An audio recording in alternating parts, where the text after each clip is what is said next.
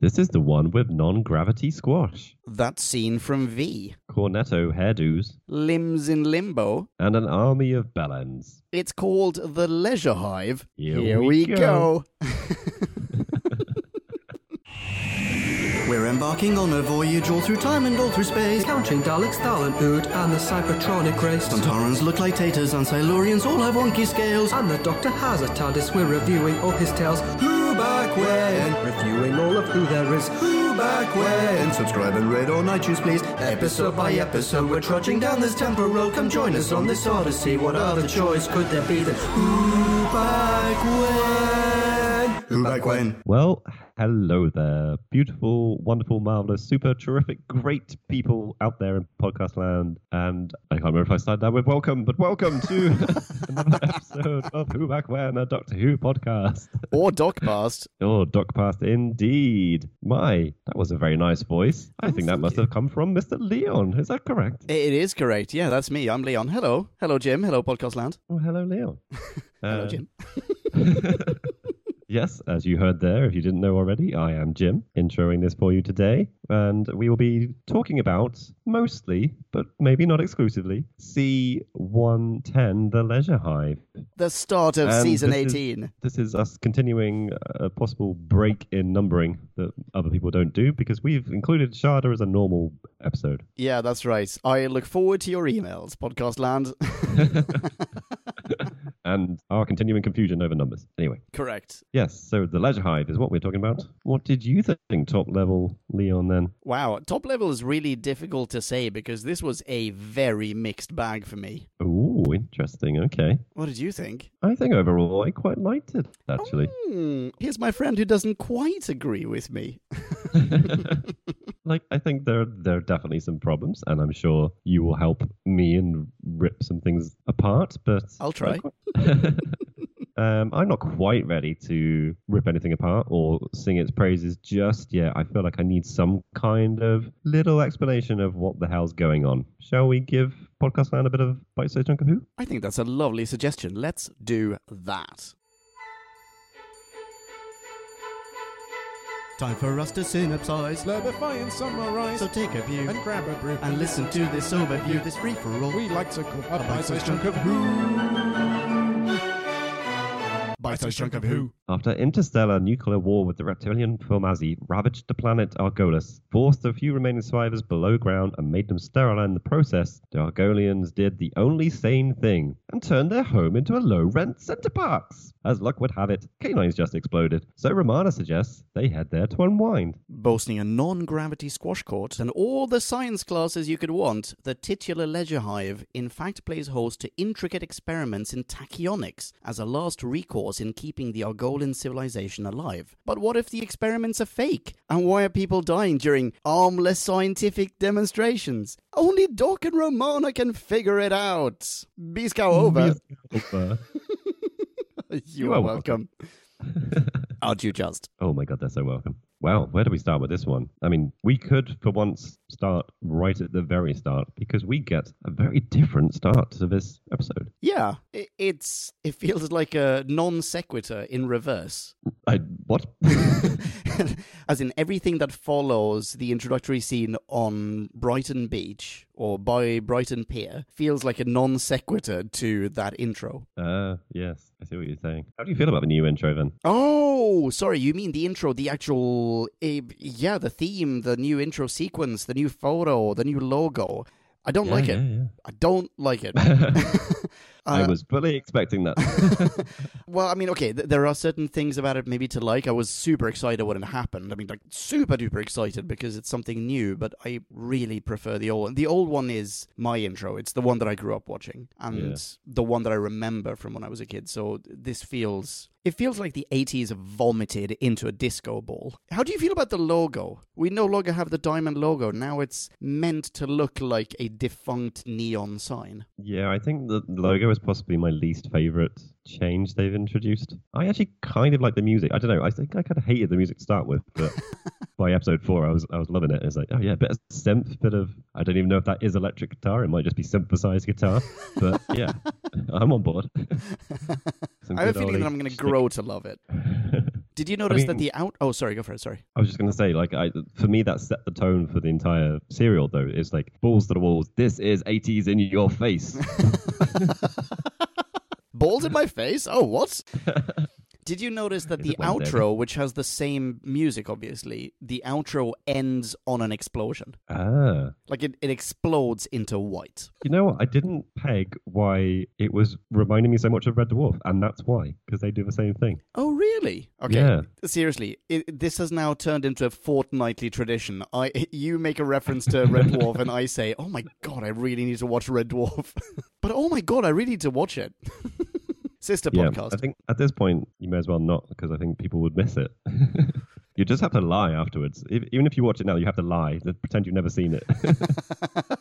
Also, by now, surely you've quoted all of it, so... Wow, yeah, probably. Yeah. So, more to say about logos and what have you? No, I don't know what else to say. I mean, I have a feeling that I'm probably going to really like this intro after a while. And I'll probably miss this intro when it shifts to the Fifth Doctor. I'm assuming that's when we get the next intro type, as in a season from now. Yeah, I have no idea, to be honest. Well, I mean, they're going to have to replace Tom Baker in it. Well, that's true. But did they always update it when they changed before, or did they just reinsert a different face in it? Oh, I see what you're saying. That's a good question. I think they changed it up completely. I don't remember the caramel marble vortex thing when we had Pertwee, for example. I think that's a Tom Baker thing. Yeah, I guess it's a good opportunity to Revamp make it feel like a different... Yeah, revamp. That's the word. I can tell you something else. You probably saw this in the trivia. Tom Baker also did not like this intro. Yeah, I got the impression reading Wikipedia that this shift up. So we're now under, I think, the production reigns of John Nathan Turner.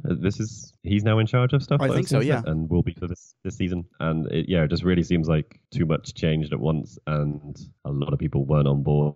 Yeah, I think so too. Well, since we're talking about revamping, and I'm sorry, by the way, I thought you were referring to the Brighton intro before. Apologies. But what did you feel about the new TARDIS, about the new outfit? Long Gone is So the classic TARDIS- scarf, for example. Yeah, TARDIS, to be honest, I'm terrible at really noticing unless it's like the New Who ones where they totally change it and they make a point to have a big opening scene of this is the new TARDIS. Yeah. In the classics, I'm just like, oh, yeah, maybe the roundels are different. I don't know. Well, you know what? I'm not sure they did anything with the interior. I'm trying to remember this now myself. I'm not certain that they revamped the interior, but the exterior is definitely new. Like the prop itself, the blue box is a new box, and it is freaking beautiful. Is it a lot darker? I Or think is that so, just yeah. One of the... It is, okay. I did spot that then. It's darker, Yeah, and I mean- apparently it's made from fiberglass. Okay. I Yeah. guess that was a new material that they were just like, yes, let's use that. Well, as opposed to wood. It used to be an actual blue wooden box. Yeah. Don't know why it had to change, really. Yeah.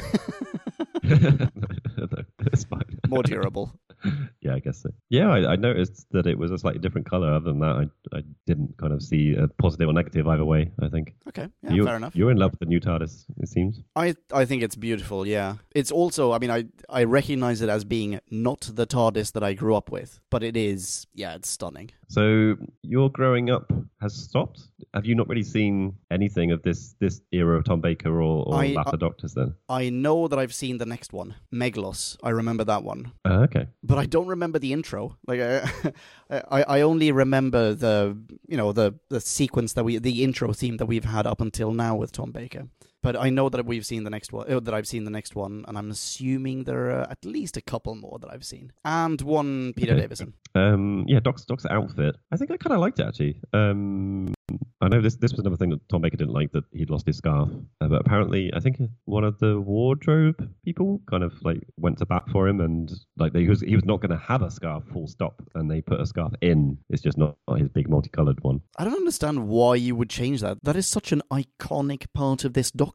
Yeah, It seems like a radical change. I don't really mind. I think it would have been weird if he didn't have a scarf at all. And this one seems even longer to the point where they use it in the story. Yeah, I was going to say, exactly. And stuff. Yeah. Yeah, I mean, there's a whole scene where it's tied to a statue, and Ramona's just dragging it around because apparently that's how it works. Like it doesn't tip over and it just like follows her around. I prefer his old look, but I mean, it's fine. Even current Doctor, sorry, not the current Doctor, actually. The current Doctor, the 13th Doctor, has an outfit, and that's the one that she always wears. But the current New Who Doctor that we're reviewing, Capaldi, he changes it up every now and then. Like, he'll not always wear the same coat, he'll not always wear the same hoodie or sweater or what have you. Yeah. Is that a per season thing, though, or does he change it more willy-nilly? I think it's more willy-nilly, which is way more natural. Would you ever wear just Yes. the same clothes all the time? There is another thing, though, to do with Doc's outfit, which I only noticed once, but I'm guessing because it was so in your face, it's meant to be visible more, is that his lapels have question marks on them. But it seems to Yeah. be, like, underneath the lapel or something. It wasn't really obvious most of the time. Yeah, either or That's maybe fine. is it the lapels? I thought it was his shirt collar, and I thought maybe he had popped his collar okay. in some weird way because you're right, they're sort of pointing inwards. But I had also completely forgotten that Tom Baker at one point has question marks on his collar. I thought that was way past Fourth Doctor. He still looks like the Fourth Doctor. He's just He does, slightly yeah. different wardrobe. So the beach intro, though, with the you were trying to talk about, and I had thrown you a curveball. Yeah, no, that was just my misunderstanding. The beach intro seems like it's only there to write K9 out of this serial. Because otherwise, this serial could very happily start with them materializing thanks to the randomizer on Argolis. Yeah, very true. But then, I mean, how shocked were you when K9 just suddenly runs into the water and explodes? Well, my notes are just like, first of all, yeah, we get it. The beach is empty because like that panning shot is like probably a minute plus 2 minutes. Yeah. Literally of just, oh, here's an empty beach. And then, yeah, K9 is moving along the beach. This is a thing we've not seen from K9 before. I know, yeah. Which is bonkers. Like, they either went to some lengths to make it so that it looked like he was on the beach, but he wasn't really. Like, there's a flat surface. Or they've upgraded his, I don't know, wheels, tracks, whatever, and he Yeah. can go over that uneven terrain. Yeah, and then and they write him out of the serial. it's redonkulous. It's totally redonkulous. But also, like, why isn't he water resistant? And he has the most enormous brain. He is a brain on wheels, the shape of a dog. Wouldn't he know that he's just going to explode? Exactly. He doesn't play fetch. Especially not fetch that's going to endanger him. Yeah. Like, no, K9, don't go off the cliff. Ah. K9, you're the only dog who can go through this weird interdimensional phase wall. You're flame retardant. People can shoot lasers at you and you'll be fine. Rocks, boulders can fall on you, you'll be fine. A drop of water, though, head explodes. I think I almost wouldn't have minded if it was just like a slight short circuit. It's the fact that there's a bloody explosion. Yeah. It's just such a fuck you to K9. Like, you're not going to be in this. We're not even going to end the serial off with a montage of, I guess we should repair him, and then we see the Doctor, bolting his head back on or anything like that. Like, nothing. No mention of K9 during the entire serial. It's just in the beginning. Yeah. Kablamo. Done. Let's move I on. think there might be a sentence at the end when they're getting back in the TARDIS. Oh, and really? we'll see K9 or something like that. Oh, my mistake. I'm sorry. But yeah, it's literally an audio only thing, after the fact. Yeah, just idiot. My biggest takeaway from that intro sequence, though, is that I can now relate to Romana too a little bit more because she shares my opinion of beach holidays. Like, her sentiment there, like, why can't we do something constructive? We're on a holiday. This beach is shit. There's no one else around. My dog's just exploded. I generally thought as well that Tom Baker had called in sick or something and just shoved someone in his outfit and dropped them on a deck chair because he's just lying there with his face all covered and it just looked really weird. I was just like, oh, is he just not going to be in this serial? I guess not. We're going to have a Doctor-free serial. You know what? This is a very Doctor-light serial. Tom Baker does not do a heck of a lot in this. I guess that's true, actually. Which is, and I don't want to pillage my bullet points from the review section of this episode, but that is definitely one of the biggest minus points for me. That the Doctor doesn't he doesn't act much, he doesn't do much in this. Yeah, that's an interesting point. And Romana is probably picking up some of the slack. Yeah, I agree. But actually, maybe it's more that the characters of the week are actually more present. Yeah. Interesting observation. Did you also get a slight feeling that New Who might have used this as inspiration for a couple of episodes? The ones that sprung to my mind were Midnight, where I'm pretty sure it's the same thing, where there's some kind of leisure facility and the outside is uninhabitable. That's true. Yeah, that's a good point. And then the exact same thing comes back with shitty Orphan 55. Ugh, which never happened. Year of the gas leak, year of the gas leak. Yeah, that's true. Maybe we kind of, that's encroaching on trope territory, maybe. But I definitely see the parallel with Midnight. Yeah, that's a good reference. I think it's very close to trope. Maybe it's done more often than I realize. But I think it's just that exact thing of there's some kind of leisure facility and the outside is going to kill you. Yeah. Inside this dome is paradise. Outside, you fry. Yeah. Okay, so how about we transition to the aliens of the week, or of the month, rather, and the overall plot by way of the oddest transition effect ever. Because we have that strange zoom out with stars around Roman and the Doctor. It pans away from them, and we just see space and everything, like they're just in focus in the middle. And my assumption, my notes in fact, are a testament to this. My assumption at the time was that, someone's spying on them from afar. Like someone's looking at them from across space, but it is just a really weird transition effect. I actually kind of liked it though. There's a 80s synth soundtrack going over the top of it, and for some reason it gave me Hitchhiker's Guide to the Galaxy, I think TV show vibes. Oh, that's true, isn't it? Oh, you know what? I still haven't seen the TV show, but yeah, it does feel a little hitchhikery. I don't know. I think this is possibly why I was enjoying this so much. It was just like a bit of a wave of 80s just coming over me, and it's just like, oh man, I've not experienced this stuff for 40 years.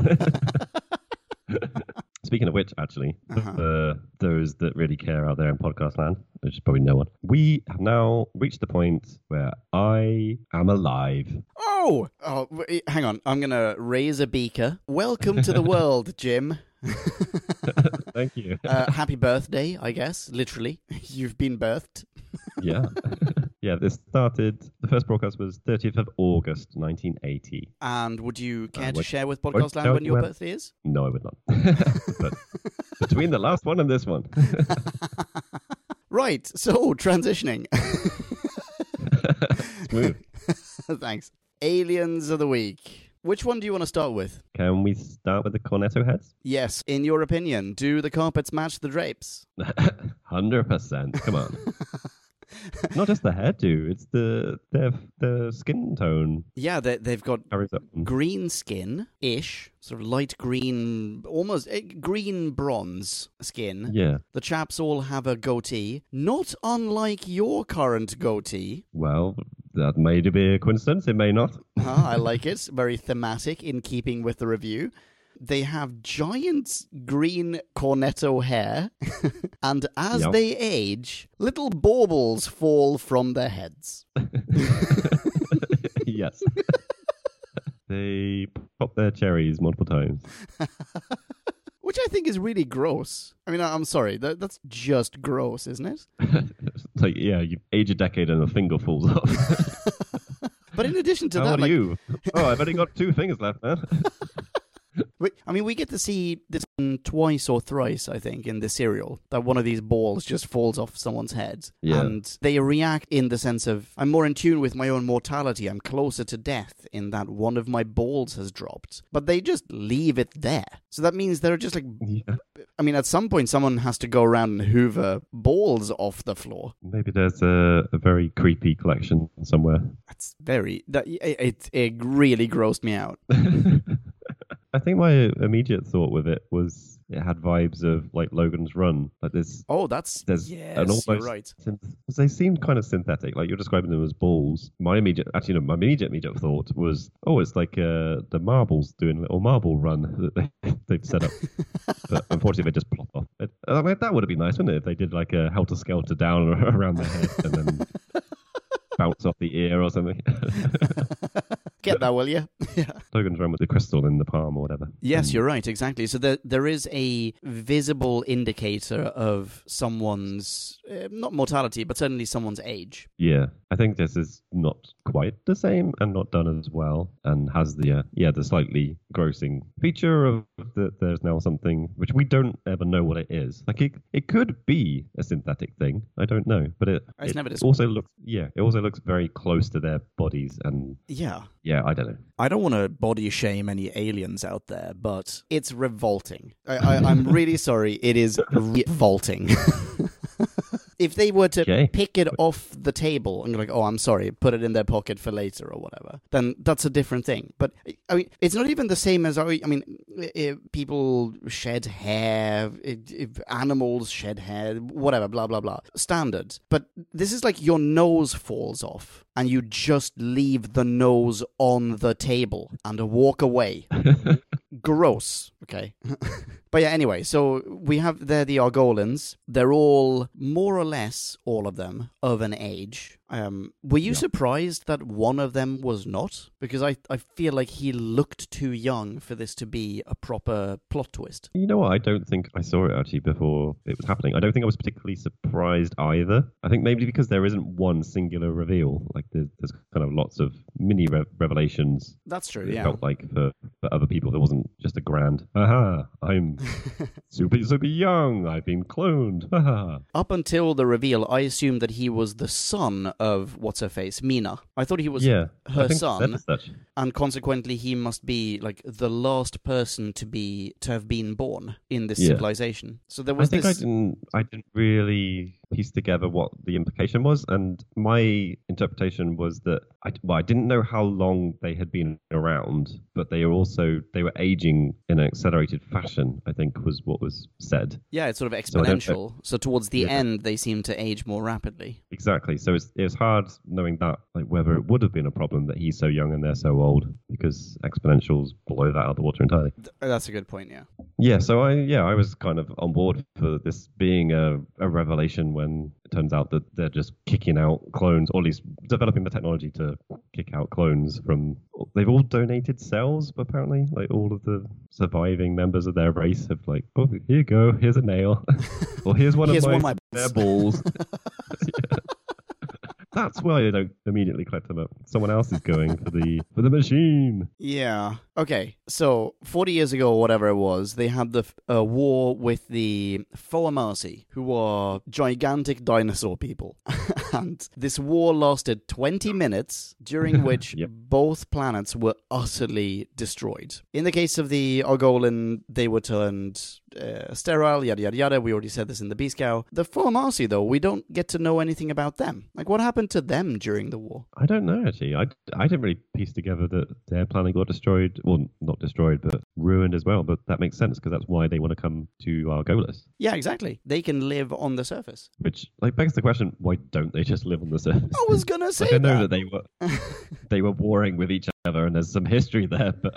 But it's not like, I mean, they can happily live on the surface, and they will never encounter each other. They can just live in peace. Yeah. The people below the surface, they'll resent the Foamasi, obviously, because they've been forced to live below the surface. But it's not like they can live on the surface anymore. Just, like, move it. Don't even tell them. You know what? Fuck it. Don't even tell the Argolan that you live on this planet. And also, the planet is huge. Yeah, just go on the other side. Yeah, this is another case of the whole planet is, like, it's not a country, it's not a city, it's not a town, it's not even a building, it's one center box. That's the planet. Yep. Yeah, so presumably there's plenty of space for the Foamasi to live on the other side of the planet, or anywhere, or, like, immediately outside. No one has to care. I guess the fact that they can blow up the Foamasi spaceship as it's leaving, there's an implication, and obviously these civilizations effectively wiped each other out. Yeah. You know, all but wiped each other out. There's a level of technology here that you should be afraid of, I suppose. So maybe you don't want to just go and set up a town where they could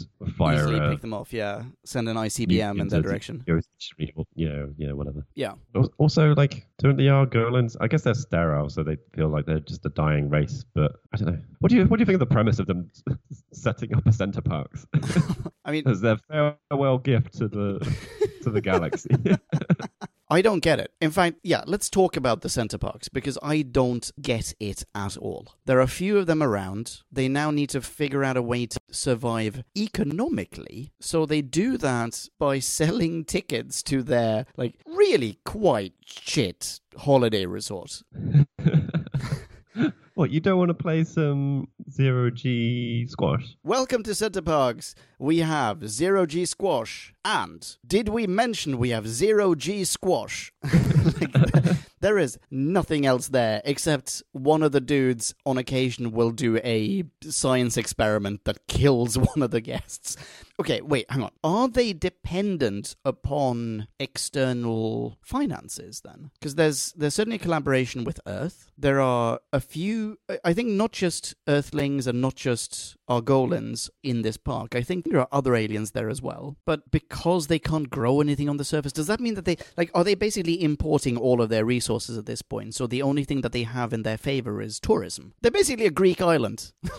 They're a Greek island where they might have like a couple of goats so they can make like excellent cheese. But aside from that, they rely heavily on tourism to survive because they have to import shit. Yeah, I didn't really think about it. I guess you're right. Because like in the beginning, they're talking like, oh, well, the other center parks around the galaxy, they're doing much better than we are.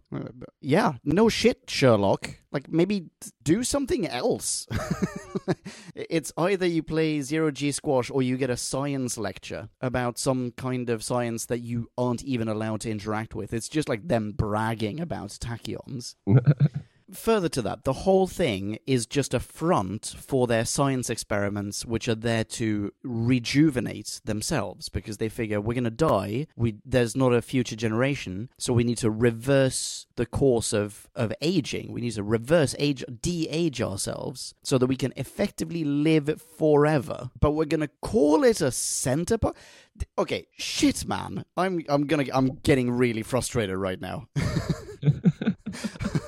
I'm getting super duper frustrated right now. Okay, all right. The tachyon thing. The whole Center Parks is centered around their weird tachyon recreation chamber, the re-creation chamber. Oh god, that name. It's so naff. Which is a hologram chamber, a magic trick, a dismemberment machine, a rejuvenator, a cloning machine, and apparently a freaking clown car because it just spews out people. Well, that's it turning into the cloning machine. I feel like that can be... Okay, fine.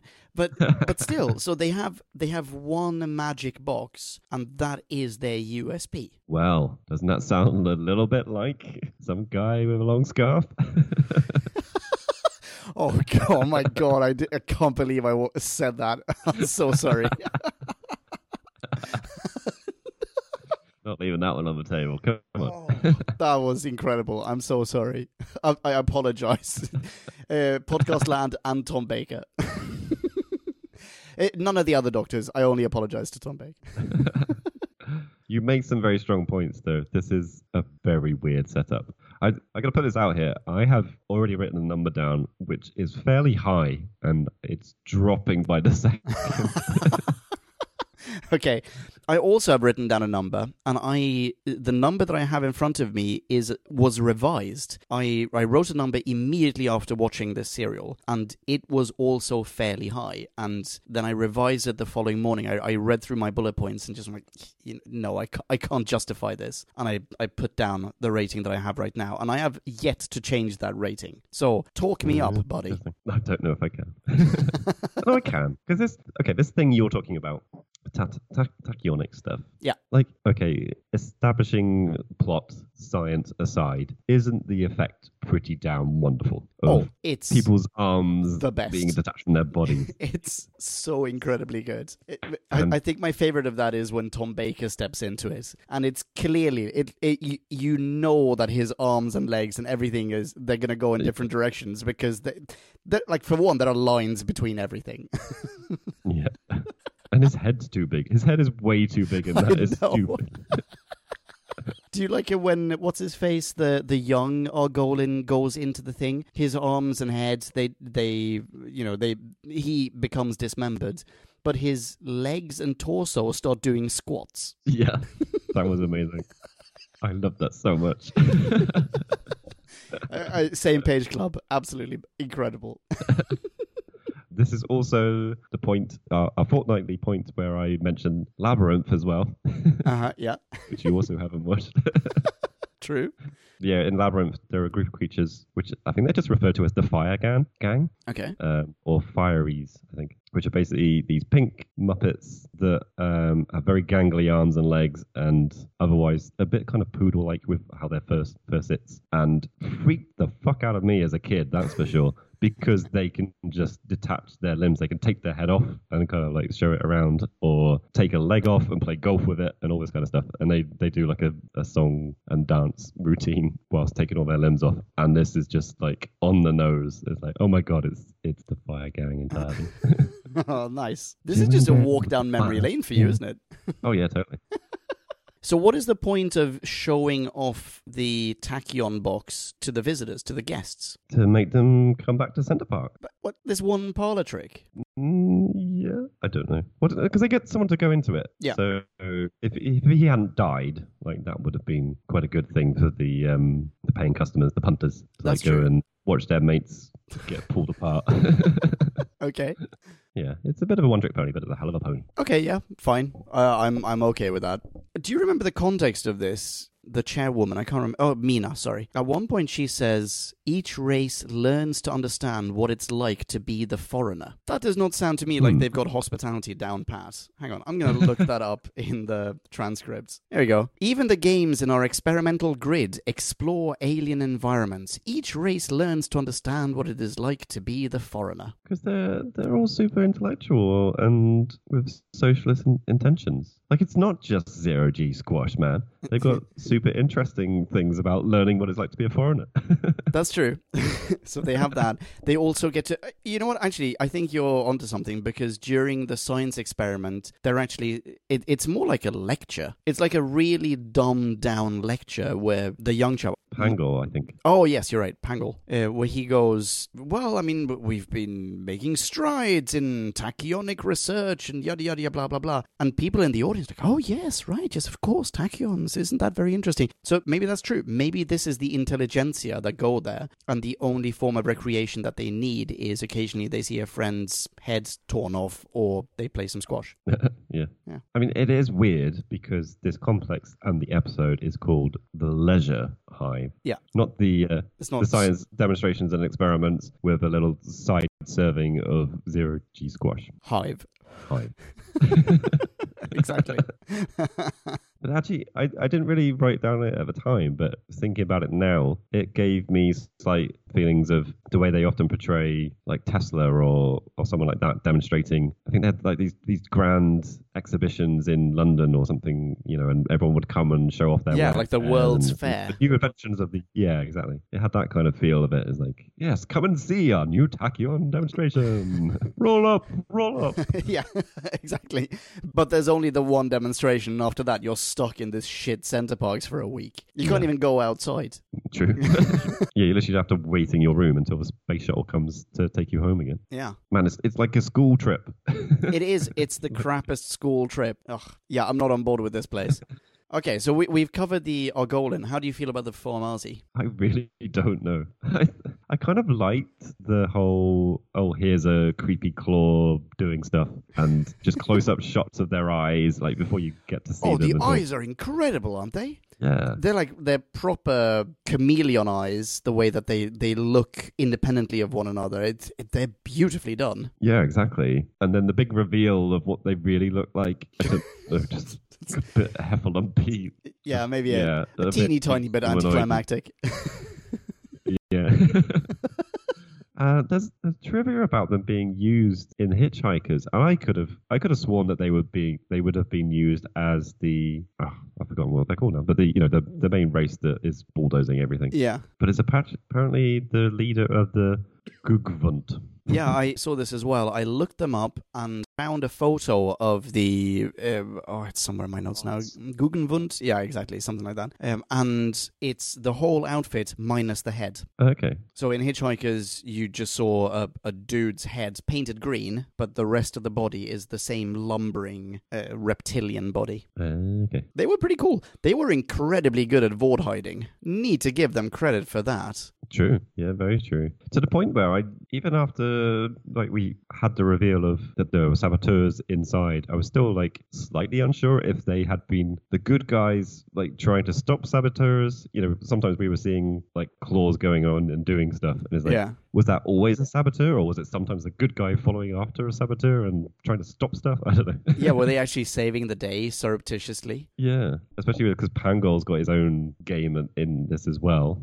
Were they trying to stop him at some point? I don't know. Yeah, I mean, I think genuinely there are at least 5 or 6 levels of conspiracy going on in the serial, which is really quite impressive. Yeah. But you're right, I love those scenes. Although I love the scenes where you have sorry. Okay. I love those scenes where you have just the dinosaur claws or whatever, you touching something, whatever. There are 2 or 3 scenes where, literally no one notices that a gigantic dinosaur opens a door, peeks into the room, and closes the door again. All right, great, fine. By the way, the same scene in which no one notices that the TARDIS materializes right next to them. My favorite Vord hiding scene, though, is the one where one of the Argolan is walking around the main room, the demonstration room where the magic box is. And he's like, anyone there? Turn around. Nope. Turn around again. Walking around. Anyone there? Turn around. Nope. No one there. Turn around again. Turn around again. Giant dinosaur up for heavy petting. Just out of nowhere. Kicking in those lizard skills, and they're up on the walls and the ceiling, and yeah, maybe they are Stuffing on their belly. chameleons. Maybe, they look like the wall at one point. Oh, whilst we're on this topic of blending in, hello, dressing up as a human. That's incredible. How cool and creepy is that? That scene, the V scene, where all of the undercover Formazi get V'd, is just straight up amazing. Yeah. And it looks so good as well. I mean, the actual human mask or bodysuit as it's being withdrawn looks fantastic. Then it is actually taken off, and you realize, these guys Raxacoricofallapatorians, how do they fit in there? True. 3 times as big as the people. Is it Brock? Is that his name? Brock is he's a third the size of his lizard self when he is in human form. How does that work? Yeah. It's amazing. Very good point. I kind of let that slide in my brain before. That's very true. Did you like it when they open the cupboard and all of a sudden you just see Mr. Brock hanging from a coat hanger? Oh, I so loved it. It's beautiful. This is glasses and beard guy in my notes as a lot of the time. I think he's called Stinson. Oh, is that Stinson? Sorry. Yeah. Well, I almost had to change it because I think he gets killed shortly afterwards, but he drops his glasses. It's damn it, he's not glasses and beards guy anymore. The dropping of glasses is just so just obviously you would pick them up. I know. Just a super quick note about the cupboard before we move away from that. The scene, the shot from inside the cupboard, I feel like that was quite novel for Doctor Who. I'm not sure that we've ever had that before. That feels like modern television, where you have a shot from inside an enclosed space and it's black effectively because it's so dark, and then it is introduced to the scene by virtue of the door being slid open. It's similar to something that you get to see in modern cinema quite often, where it's a shot from inside a car boot, for example, and the car boot opens and you see whoever's looking into it. Very nice. Felt very modern. Yeah, I think, and there's trivia about this as well, but it felt like they were trying a lot of new things. They obviously had some new visual effects technology. Oh, definitely. When they were doing all the kind of video conferencing in their black pyramid in the center of the conference table. So good. Why don't we have that technology? I'm sure we could do that today. I want it. We could. Let's just build a pyramid-shaped monitor and put it in the middle of a conference room. I want that on my desk. I want to be having this Skype conversation to you. On a pyramid. And you're in a pyramid. Yeah. Yeah. So what's the trivia associated with this scene? I mean, basically, what did they have? They had a new thing, the Quantel DPE 5000 digital image processing system. Don't you know? Oh, holy moly! I don't know. And I don't know how often they used this afterwards, but apparently this story ran way over budget. Oh, really? They splurged their load. I feel like it was obvious to me. This, like, we've had a 6-month gap maybe or maybe longer between the last series, end of last series, start of this one. Yeah. But along with the kind of like such a like clappergate of damn it, you're in the 80s now. This was the other thing that jumped out at me, is like, this seems like a very different production. It seems there's more budget here. It seems like they're doing more interesting shots. Like you named the cupboard one. I think there were a few where they were, like with the pyramid, that would be maybe the kind of third centered shot, and then there would be a character in the background, you know, and I think that was designed. Some of the experiment equipment as well. It was like, you know, there were things in the foreground. There's more depth to these scenes maybe as well. Yeah, exactly. So I feel like, they were trying new things. They were putting more money towards things. Is this why this serial looks like it's been shot on different cameras in general? It feels more VHS-y. Or maybe, you know what, maybe that's just the version that I saw. But it felt more VHS-y than the previous ones. Interesting. I mean, this is shot entirely in sets, I would imagine. I can't recall any things that would have looked... Oh, other than Brighton Beach. Yeah, that's true. But like, if you imagine the image quality and the lighting and everything else, it feels, in fact, quite a lot like Red Dwarf compared to the previous ones, which feel maybe slightly more... Trying to think of something... Fawlty Towers. Fawlty Towers has the same lighting in my mind as every Tom Baker serial to date, up until this point, and from now on, it's all Red Dwarf. Okay. Like I feel like you can apply a quality and color spectrum to these productions, and this one feels, maybe it's like a new 80s camera. Maybe in fact it's the rig that you just described, but like, yeah, different production values, definitely. Yeah, it just screams of there's a new production team in charge and they're making their mark. Dang right they are. And ruffling some feathers along the way, it seems.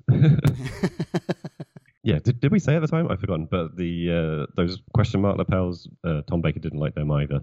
I'm not surprised. It's too blatant. Another thing. It's way too blatant. Yeah. And I know that this is nothing compared to a couple of future Doctors we're about to encounter, but...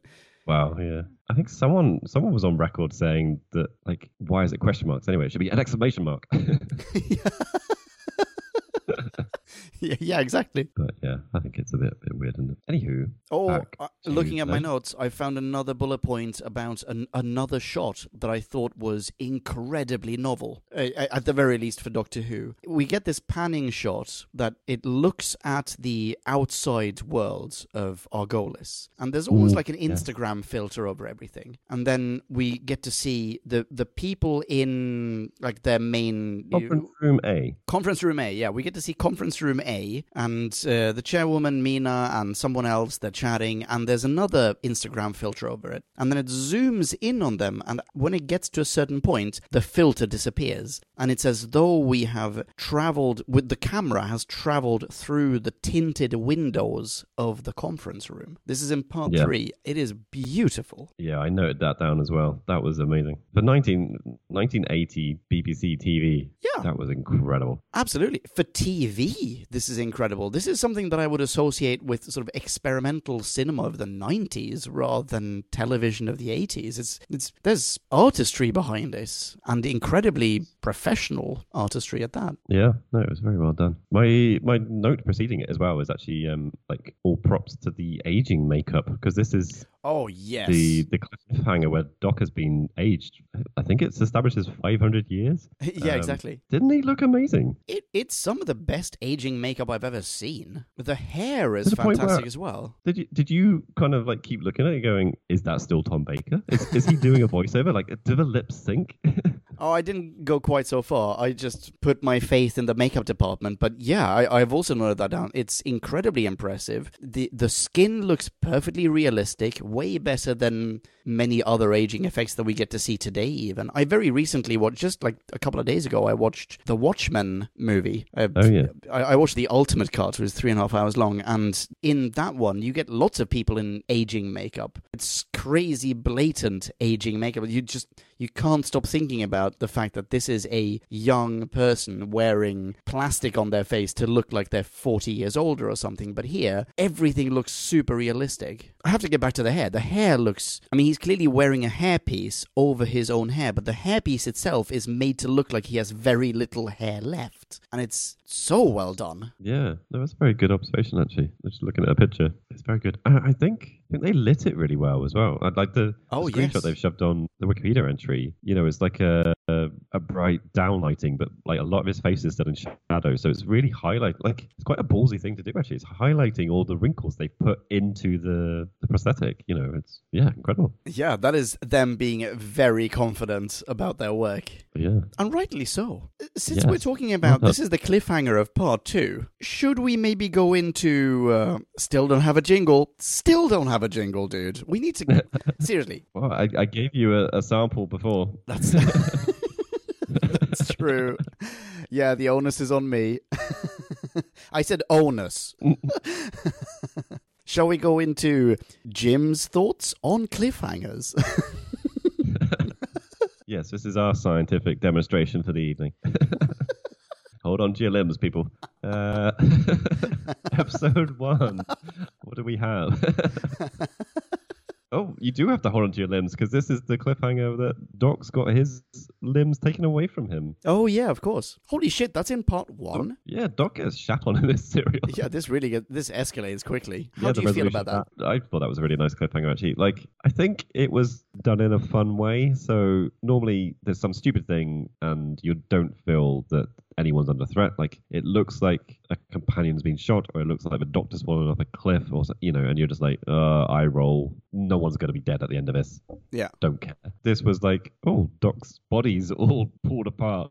That's cool. Yeah, yeah. And you have no idea where to go. I Like, don't expect him to be. yeah, no, that's obviously true. Like, yeah, I also never thought that he was going to be dead at that point, but you don't know where it's going to be taken from that cliffhanger on. Like, are we going to have part 2 with just Doc's head floating around? Is he now somehow part of the computer? Is he digitized? Like, we have no idea what's happening. So how did you feel about the resolution of this cliffhanger? I think because I'd set my expectations low, I didn't actually mind it at all. It's just like, oh, he set up an image of himself, the tachyon duplicate or whatever. Yeah. He was unaffected at all. There. Done. Cool. Yep, I'm game. What's the What I part 2 didn't like was that cliffhanger? we had a minute recap of the previous serial, episode, which I think is throughout all of this series. Yeah, across the board, it's between a minute and a half, 2.5 minutes. Wow. Yeah. Which I think I also noted episode 2 maybe, or episode 3 was really short as well. It's like, how short was this serial overall? I feel like one of the episodes was only 20 minutes long. Oh, really? I don't know. It feels like it is shorter than it ought to be. Not because it goes by so quickly, which it does, by the way. I watched the whole thing in one sitting, and it felt like a breeze. But because there's so much going on in it. Like, they shouldn't be in a position where they can afford to cut this short. Yeah, true. And they certainly should not be repeating 2.5 minutes of the last episode. Well, I mean, including intro theme, obviously. But still, like, they should not be doing that because, Jesus Christ, like, get on with it. There's freaking conspiracies up the wazoo. Like, just tell us what's going on with those things, please. Yeah, you can't leave it all to the last 3 minutes. That's just not going to work. Yeah, I beg to differ. They do, and they did. Yeah, okay. So that was how we started episode 2. We finished episode 2 with what we talked about earlier, Doc being aged. Yep. Super loved that. I mean, it's a hell of a shot to end on. Yep. That's what the eye roll is internalized because you're just sideswept by Doc being aged. You're not expecting him to be stuck like that, but he might be stuck like it for a bit. At least that's a good kind of cliffhanger where you think, oh, this might stick for a while. Yeah, that's true. You know, it's also unfortunately precipitated by one of not many, possibly the only really dumb Romana moment in this serial. And it's not just Romana; it's Romana and what's his face. Is that Brock or is that Stimson? I can never remember which one's which. The scientist guy, anyway. Harding. Oh, thank you. I was wrong on both accounts. Where they're like, oh, cool, the experiment seems to be working. Success. Eureka. Let's not confirm it. Let's not even turn the machine off. Let's just run out the room and put Doc in a box.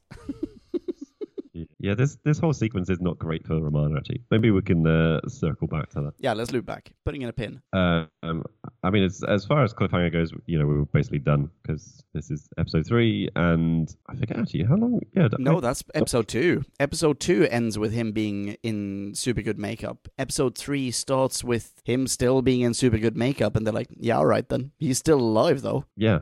So episode 3, he's aged for a long time, basically until is he all the way through episode 3? Is he old? Yeah. Oh yeah. Okay. It's in episode 4 when we get we need to talk about that as well. The army of Bellends, and we find out that he's all of them. It's only in episode 4 that he then makes himself nice and young again, gets naked and reclothed in a public corridor right in front of Romana.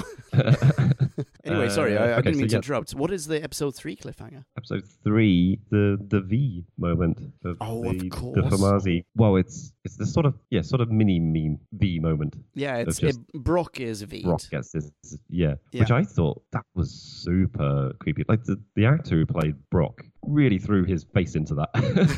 Like it looks like they're pulling a mask off him, and it's just his face. Like there is no mask involved at that point. I don't know how he made it look so realistically rubbery, but he did well. And then that's as cliffhangers go, that's awesome. And then the follow up from it at the start of episode 4 is them all just having every hint of human outfit ripped off them. Yeah, like it's a feast. Like the opening act Formazi orgy. They show up at the orgy. They're all dressed as humans, and like, all right, let's all get naked. That's it, exactly. That is exactly what it is, yeah. And then, I mean, shortly thereafter, all the Formazi each pick a car key out of a bowl. Yeah. Yeah, so mostly good cliffhangers, I think, in this serial, actually. Good. I'm very pleased to hear that.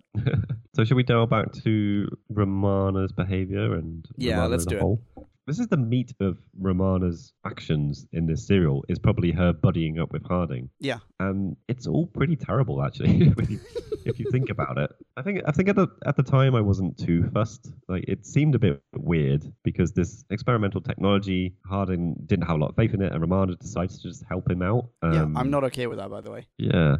And then, like, Doc's being arrested, and, well, Romana's basically arrested as well at the end of it. So the motivation shifts a bit. But, yeah, why is she just willy-nilly giving away, like, Time Lord tech or secrets or whatever? Yeah, exactly. Part 2, in my notes I've written, why is Romana sharing knowledge with these people? It seems as though the Doctor, in fact, is kind of opposed to it. Doesn't he even shush her in the beginning? And she's like, oh, no, I can help you with this. I can sort this out. And in effect, what she is trying to help them create or develop is technology to allow them to live forever. Yeah. I'm not okay with this.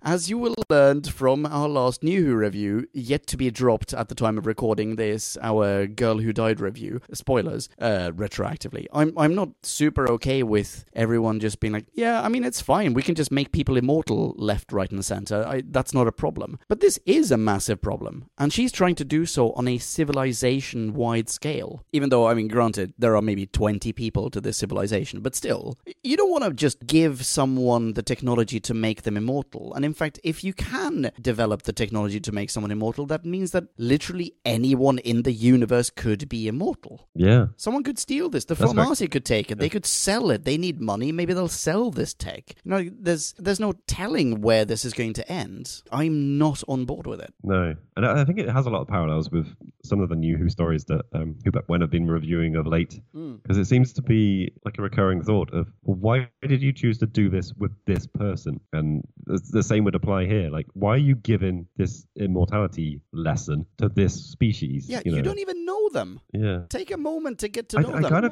I did have a thought through this serial a little bit, just at the back of my brain. Okay. They haven't fully really justified Doc and Romana caring about this at all. Not at all. They show up, they just take the sides of the people that they happen to be closest to. Exactly. Yeah, there's no investigation into the war. There's no real attempt to like. Oh my god, that's so right. I guess maybe this is Romana feeling bad that this race is basically on the verge of extinction. But so are the Formazi. Is that definite? I wasn't quite Well, even sure if it's about that. not, who cares, man? Maybe these are the last remnants of a horrible genocidal people. Very true, very true. Yeah, and there's not enough exposition there to really justify them wading in, is there? Absolutely not. Because they're never under a threat as well. That's the thing. And there's the whole. So they witnessed the experiment where a tourist gets killed. Yeah. And that's I think that's kind of the point that they really start kind of investigating. Because I mean, someone's been killed. Yeah. Why wouldn't they? It doesn't seem like they really home in on why did this tourist get killed? They home in more on what's going on with the Argolans as a species. I don't know. Yeah. And you know what? This kind of takes me back to two of my introductory questions are still left. We haven't addressed them yet. And one of them kind of feeds into what we're talking about now, and that is that the Argolans, in conjunction with, what's his name, Harding? Whatever his name is. Harding's the scientist guy. Scientist guy, yeah. They're experimenting with tachyons in order to rejuvenate themselves or to reverse the flow of aging in order to, in turn, keep their species alive, right? But Yeah. wouldn't it have been easier to just design a better boner pill?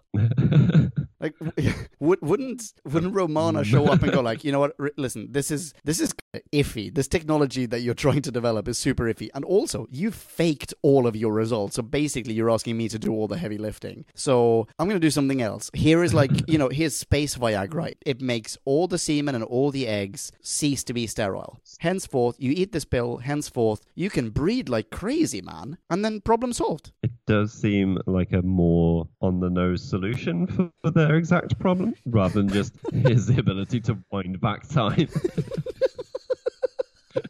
Because it also seemed like it wasn't really a de-aging thing either. It was reversing time. It's Tenet. I don't want to spoil anything for Tenet, but I mean you've seen the trailer, right? So it's so much more advanced. It's way more than they need. And this is why in the beginning of this review I was saying like this tachyon box can do everything, including the most absurd shit. Why, of all the things that it can do, can it not just make a dude hard? Or, put some pizzazz into Mina's eggs? Problem solved, This is not in any way trying to make light of being sterile. My point is, that is way easier than fucking time travel.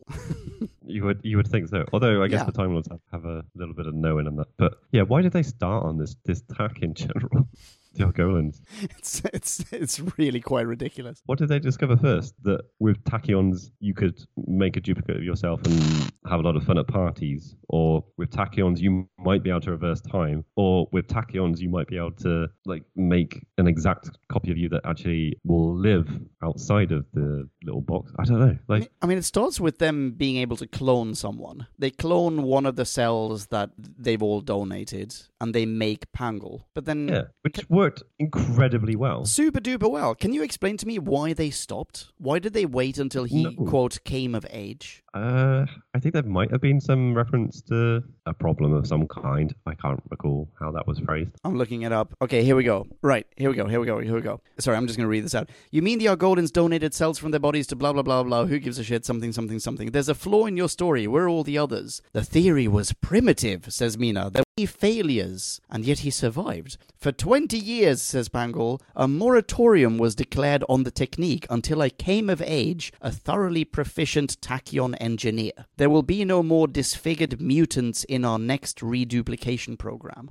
He was the lucky one amongst a batch of mutants. Yeah. And they deemed the technology unstable. And they let him, of all people, grow up to become a tachyon engineer so that he can then refine the technology. Wouldn't it make sense for the people who had already constructed the machine in the first place that birthed him? Because he was a baby when he popped out of that box. Yeah. I mean, the first time around. Wouldn't it make sense for them to work on the machine, to iron out all the kinks? I guess is the implication that he kind of came of age. Maybe he didn't know where he had come from, and there was I'm sorry, son, we're not really your parents moment. And then he went, well, let's do it again. And everyone who was involved in it and was like, this experiment is too dangerous, we keep creating mutants, has died now. And he just went, fuck it, I want more clones of me. Come on, mum and pops. Let's do some shit. Also, I really want to see these mutants. Yeah, I was half convinced, actually, the Formazi were going to end up like because at this point we hadn't seen them. And they hadn't been I revealed love as this. Formazi. Such a good idea. Yeah, we were assuming they were this other alien race, but maybe they were going to be the mutants. Yeah, because they're on the planet. Exactly. Oh, that's so good. I wonder if they were trying to do that and just failed, because there's never an explanation for why they are on the planet outside of the compound. I love that. No. That is 100,000,000% the retro rewrite of this episode. Awesome. I'd actually forgotten they were outside at one point. I guess is that the ambassador guy they've snuck on afterwards, because Yeah, exactly. obviously Brock comes down as Brock in the shuttle, does he? Yeah, exactly. Like, real Brock is still on Earth. Fake Brock shows up. Yeah, exactly. That's the thing, though. Like, how on the brink of destruction can the Formazi be if they have like an organization called the West Lodge? I mean, it's like the East India Tea Company, or some kind of enterprise. Actually, as I read it out, I kind of started thinking, you know what, maybe there are just two lodges left. They're literally lodges. There's the East Lodge and the West Lodge. Those dicks from the West Lodge, they're always partying too hard and they're trying to steal our cheese. Typical West Lodge. Stealing all our cheese. And thus we're back on a Greek island. Yeah, we get that weird sequence of the ambassador and his chaps. When they arrive outside, they have what looks like a boulder that rolls up to the outer wall, somehow phases through the wall so that they can walk through it. Because otherwise, I guess poison would just seep into the compound, and then it rephases the wall into existence. And on the outside, it turns itself back into a boulder. Okay, I definitely blinked and missed that bit. That's how they get in. Yeah, it's the weirdest thing. They have, it's some sci-fi gizmo, but it looks like rock, but only before and after the process of making an opening in the wall for them. While it's making an opening, I think it looks like metal, and it's a little shiny and whatever, and it makes the wall disappears. They walk through a hole in the wall, and then boom, the wall's back. That's some pretty cool tech, man. That is cool tech. Yeah. That's when they first come into the complex, is it? Or yeah, because they don't land in a ship. That is not one of the 20 times that we get to see the same docking sequence. That's these chaps, they just waltz straight in. It's, you know what it reminded me of? It reminded me of the Cybermen walking into the moon base in the serial The Moon Base with William Hartnell, just by making a hole in the wall and then putting a sack of sugar in front of the hole. So, no problem. Vacuum is, it's vacuum sealed. Yeah, we're all fine. wow. That's such a good serial, by the way. Sounds amazing. Yeah, if you want to watch a William Hartnell serial, watch The Moon Base. It's freaking amazing. Yeah, on the forever docking thing, I thought that pretty hilarious, to be honest. It's like the Earth ship's docking, sir. Still docking, sir. Still docking. Yeah, we're really trying to fill the time here. This episode, or this serial, is about 10 minutes short. How many times can we have people dock? Wait, it needs to adjust slightly, sir. It's not quite aligned. I wonder, could it look the same but in reverse when they lift off? Why, yes, it could. Let's do that. Okay, this is what I thought was a major selling point of this serial. Okay. And I'm fully prepared for you to not agree with me and rip it apart. But I am super looking forward to this. Okay, the evolution of Pangol as a character into villain, I friggin' loved. So Pangol is played by David Haig. Yes. I recognized him from The Thick of It. He's Steve Fleming. Stephen, citation marks, Steve Fleming. And as far as I'm aware, I looked at his IMDb page, and he's done a whole bunch of things, and most of it I don't recognize at all. But as far as I'm aware, he pretty much always is a dick. Yeah, probably does, actually. I know him mostly from The Thin Blue Line, where he's... Oh, yeah, he's the chief. He's the chief or something. Inspector or something. Yeah, chief. He's kind of in charge, but then is the butt of all the jokes. Yeah.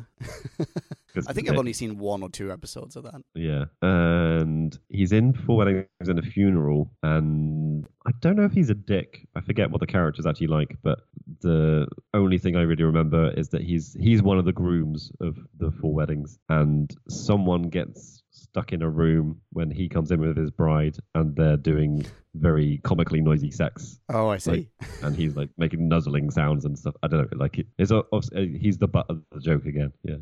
I was quite surprised to find, and I guess this is not him playing a dick, but it is definitely him being the butt of the joke. I was surprised to see that there is a rebooted series of Yes, Prime Minister, and he is the Prime Minister. Ah, I've never seen that. I've only seen the original. This is from like 2013, I think, or 2014. oh, right. Like rebooted and has already gone into history. Wow. Okay. Yeah, exactly. I don't think it's still running.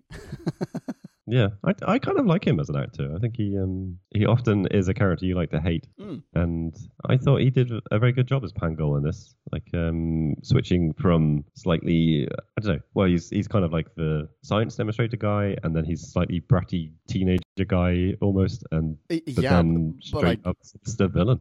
Yeah, and there's a step in between as well where he goes into psycho brat, where it seems though this is in my notes. It's clear that I still thought that he was the son of Mina. Is it, by the way, is it outright said that he is her son? Yeah, I think it's established. Oh, okay, cool. Or maybe if they don't say son, they say maybe like descendant or next in line. I don't know. There's definitely next in line. Definitely that. Yeah. Because what I was going to say was it becomes incredibly clear that he's just waiting for her to die so that he can take over. Yeah. The scene where he's literally stood behind her as she's collapsed, dying. He's saying, she will die and I will take over. Yeah. I don't give a shit about anyone. Yeah. Don't you dare pick up that ball. Leave it there as a memory for everyone. In fact, you're old. I hope you trip on this thing. He's really, really good. I couldn't get Steve Fleming out of my mind when I looked at him. Yeah. And Steve Fleming is definitely a character that you love to hate. But I think what really did it for me within this one is when he grabs the helmet. And by the way, can we just agree that the helmet of Theron looks like the helmet of Theron? Do you know what I mean? There are just so many times. It's just center stage. It's sort of like, does every shot need to have that giant dick in the middle of it? It's incredible. But there's one scene where he's just, I think this is in part 4, where Pangol is just walking around with his enormous bronze bell end under his arm. It's just a massive dick carrying a massive dick. And he won me over with that. Like, yeah, I'm with you, buddy. I get it. We all overcompensate. Yeah, I think maybe like a third of my notes in episode 3 is just like Pangol, like praise. And then episode 4 is when he shifts and he starts like letting the plan out of like he's going to clone himself. Yeah. And he starts referring to himself as we.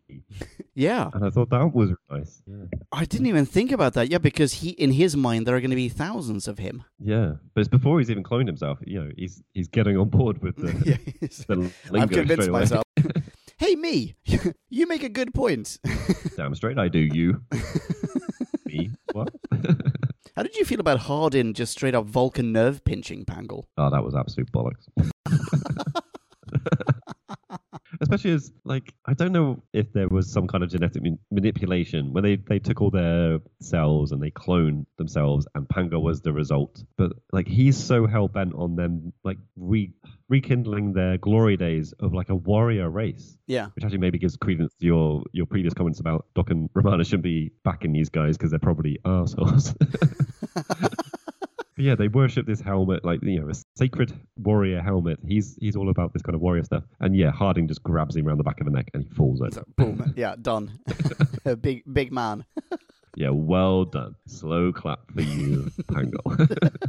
By the way, I 100% called that Mina was going to walk out with Pangol as a baby in her arms. Oh, really? And that she was going to be young and healthy so that she could go off and have a relationship with Hardin. Yeah. See, I wondered, well, my note was like, oh, we're going to get a fly moment. I didn't expect a kind of grotesque thing. Whether she would just absorb Pangol and... Because because they gave themselves anyway to create him, and like Yeah, so but he would he's- become But something. if he's a bigger. clone, he's a clone of one Argolin. He's not the result of crazy Argolin Bukake. He's a duplicate of one dude. No, I think he is. No, I You think he think is. he I is? think, yeah, I think the experiment changed, or the technology changed. And so he's cloning himself definitely at the end. But the thing that created him is the cells from all of the currently living. Everyone pass the petri dish around. I'm sorry. Well, otherwise, like, because he's meant to be Mina's and old guy who dies In the beginning, yeah. Yeah, Horrocks? Morix, I think is his Yeah, name. I think so. Like, I took it as, they were a couple, and Pango was, like, they were saying that Pango was their child. And Yeah. he doesn't really look like either of them. So, presumably, if he was a clone of someone, there is another Argolian that looks exactly like him. And it would Just be hard older. to play that card. Just like Yeah. 40 years old or something. Yeah, or 30 years older. Yeah, like, that would be hard to pass him off as their child if there's an actual clone of him somewhere around. Yeah, true. Wait, why did I say 30 or 40 years older? He could be any age. It could be Horrocks. Horrocks was like in his 80s. Maybe he just gave them a fingernail or whatever. Yeah, I anyway. mean, it could have been. I just don't know why they made the line about them all giving them their cells to create him. If it doesn't mean he's an amalgamation of them. Yeah, I guess that's true. But maybe, who knows? I mean, we never got to see the mutants, so who knows what happened there. True. By the way, as far as I'm aware, we've had, on Who Back When anyway, hitherto, 2 people regressing to baby stage. I'm pretty sure we had someone regressing to a baby in a Hartnell serial. In fact, it may even have been Hartnell. I don't really remember that now. But at one point in Pertwee times, we had Benton briefly turning into a baby. That was in the Time Monster. Oh, really? Yeah. Oh, wow. Little baby Benton. Yeah, Benton turns into a baby, and then he is turned back into adult Benton, and he's naked. It's pretty good. God, I miss Benton. Wouldn't almost any cereal be better with a little bit of Benton in there? Quite possibly, yeah. This is, Earthlings are coming there. Obviously, this is way further in the future. This is way past the 70s. But imagine Benton, through some weird temporal happenstance, also goes on holiday to the Leisure Hive and bumps into Tom Baker. God, it'd be so good. That would be pretty. Oh my goodness. All right, yeah. I need more Benton. I think we get Benton once more. Oh, really? Yeah, Oh, I I think- assumed it was done. Wow. Well, didn't we say that we get Benton in the Multi-Doctor adventure? Might be in the 5 Doctors or something. Or maybe it's in one of the non-canonical spin-offs. There was definitely some spin-off stuff for Bagels, wasn't there, I think? Oh, yeah, absolutely. Yeah, maybe he's part of that. I would like to see him in normal episodes, definitely. Oh, Benton. What a dude. Anyway. On the helmet. Sorry, back a bit. Yeah. Do you think it was a nice idea or a very obviously masking the fact that you don't have to put the same actor in with like effects and stuff, that he picks up the helmet before he goes and duplicates himself? But also then it lays like, I'm just reading straight from my notes. I haven't even realized in my notes at this point. And then it's setting up the fact that it means It's the the doctor. Doctor, yeah. I didn't get it. I didn't see that coming. So I have to say, I think that was very nicely done. It felt like, oh yeah, no, this represents the warrior phase of the Argolans' history. And consequently, everyone that comes out of there wearing a helmet is going to be a soldier. And that's fine. I mean, I did react to the fact that they're not all the same height, so how can they all be clones?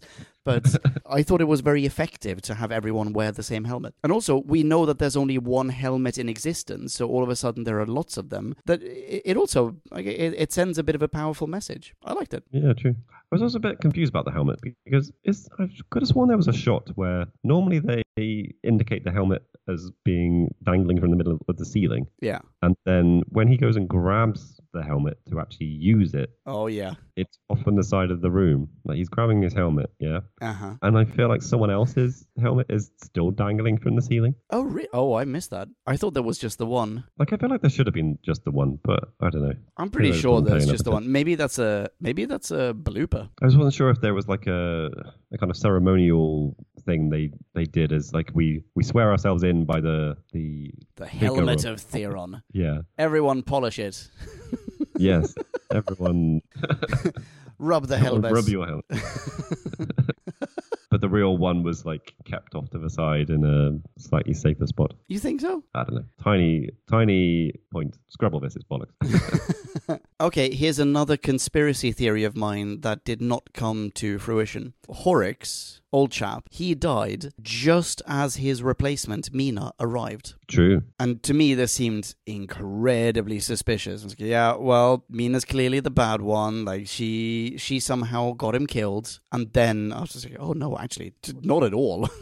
She's very much the good person. Yeah, I think they lean into that, actually. I think maybe you were meant to think that for a while, because her entrance, like, she's this very commanding persona. She walks in pretty much like Darth Vader in A New Hope. Yeah. She's flanked by Argolan guards. Yeah, and she's straight down to business. And like, am I right that they are meant to be a couple? She's not just like the next person in the line of chairmanship, but she barely gives two shits. Yeah, Not even one shit. Yeah, like barely half a shit. In fact, wait, hang on, we can do better than this. She barely gives a third of a shit. It seems as though, in fact, all of the Argolan, either including or with the blatant exclusion of what's-his-face, Pangol, barely anyone gives a shit about dying in this. When Mina is dropping balls like it's going out of style, she's just like, yeah, I mean, it's just the natural course of things. It's fine. I didn't expect it to happen now, but I mean, it is, so it's okay. But like, it's not okay. Like, you should show some emotion. You're about to die. Horrocks dies, and everyone's like, oh, how long has this been happening? Oh, it's happened now? Oh, shit. Can't believe we missed it. All right, carry his corpse out. Everyone's rather blasé about the very few fellow survivors passing away. No, true. I mean, to the point, actually, Mina, when she thinks the Harding's experiments are basically a dead end, she's not aware that Pangol has this alternative. And actually, it doesn't really matter because his answer is cloning himself. It's not saving the current race. Yes, she suggests that they will just commit mass suicide rather than just slowly die one by one. I mean, I'm really sorry, but that's crazy bananas. Yeah. What have the other people done? Like, just because one plan failed, are the others just going to go, yeah, I mean, I guess so. The chairwoman said that we should commit ritualistic suicide by wandering out into the wastelands. I guess we should do that. That'll teach the Formasia a lesson. The Formasia are just going to move in. By the way, you've not even done the courtesy of like dying in the building where they have to get rid of your corpses. Exactly.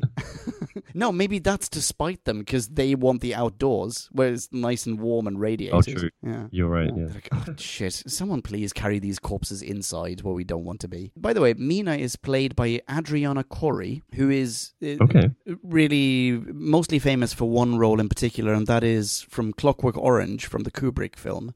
She's the woman who is assaulted by Alex and his companions in Clockwork Orange. She plays the wife of the man who plays, who's de facto, you don't see this in the film, I think, but who's de facto writing the novel Clockwork Orange. But, fun fact, the character of Mina was nearly played by Sean Phillips. Sean, I don't know if that's how you pronounce it. Sean Phillips, who played the Reverend Mother in David Lynch's Dune. Ooh. How badass is that? Now that everyone's talking about Dune. Everyone is talking about Dune. Yeah. On a side note, have you seen the trailer? Have you seen how awesome it is? I've seen it multiple times. I've not always been clothed when I've seen it. It looks great. But I don't know if this is a controversial thing to say. I love the David Lynch version of it. I'm assuming... Lots of people do. Sorry? I said lots of people do. Oh, okay, well, that's good. How do you feel about David Lynch's Dune? I think partly because I don't know material that well, I've never been massively on board with it. I find it a bit of a hard watch. Oh, okay. What you don't know, Podcast Land, because I probably cut it out, is we just had a massive Dune tangent. We should start rounding this off. So how about you get to bring up two things, I get to bring up two things. Here's my first thing. What happened to all the other guests? Very good point. No fucking clue. Okay, that was an easy bullet point out of the way. Your turn. Maybe there was an offhand comment about when shit starts going down. Did they leave or they're confined to quarters? I don't know. Confined to... This is the worst Center Parks. I do. This might be something you want to cut as well, but I do kind of want to chime in. Like, have you been to Center Parks? No, never.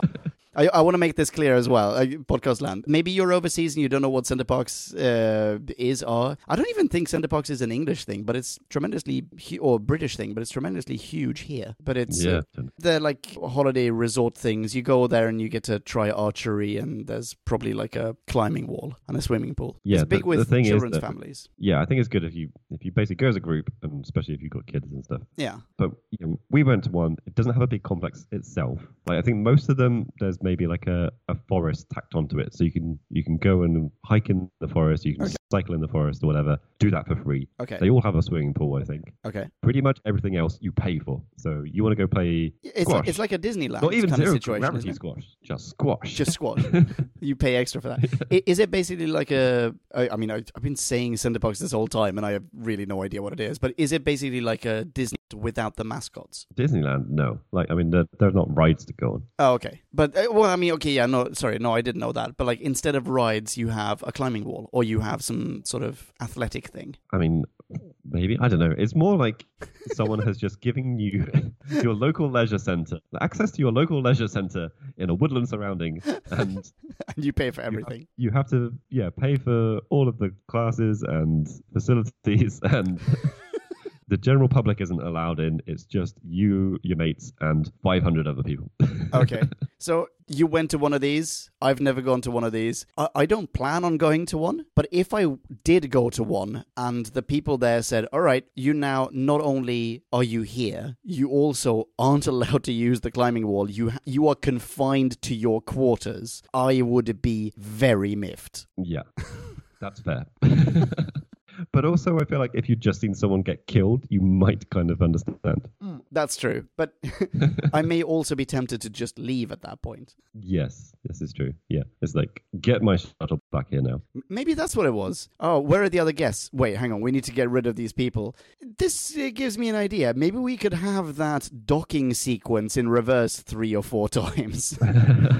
Kill a full minute, why don't you?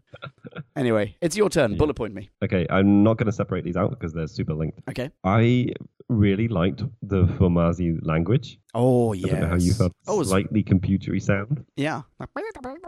Yeah.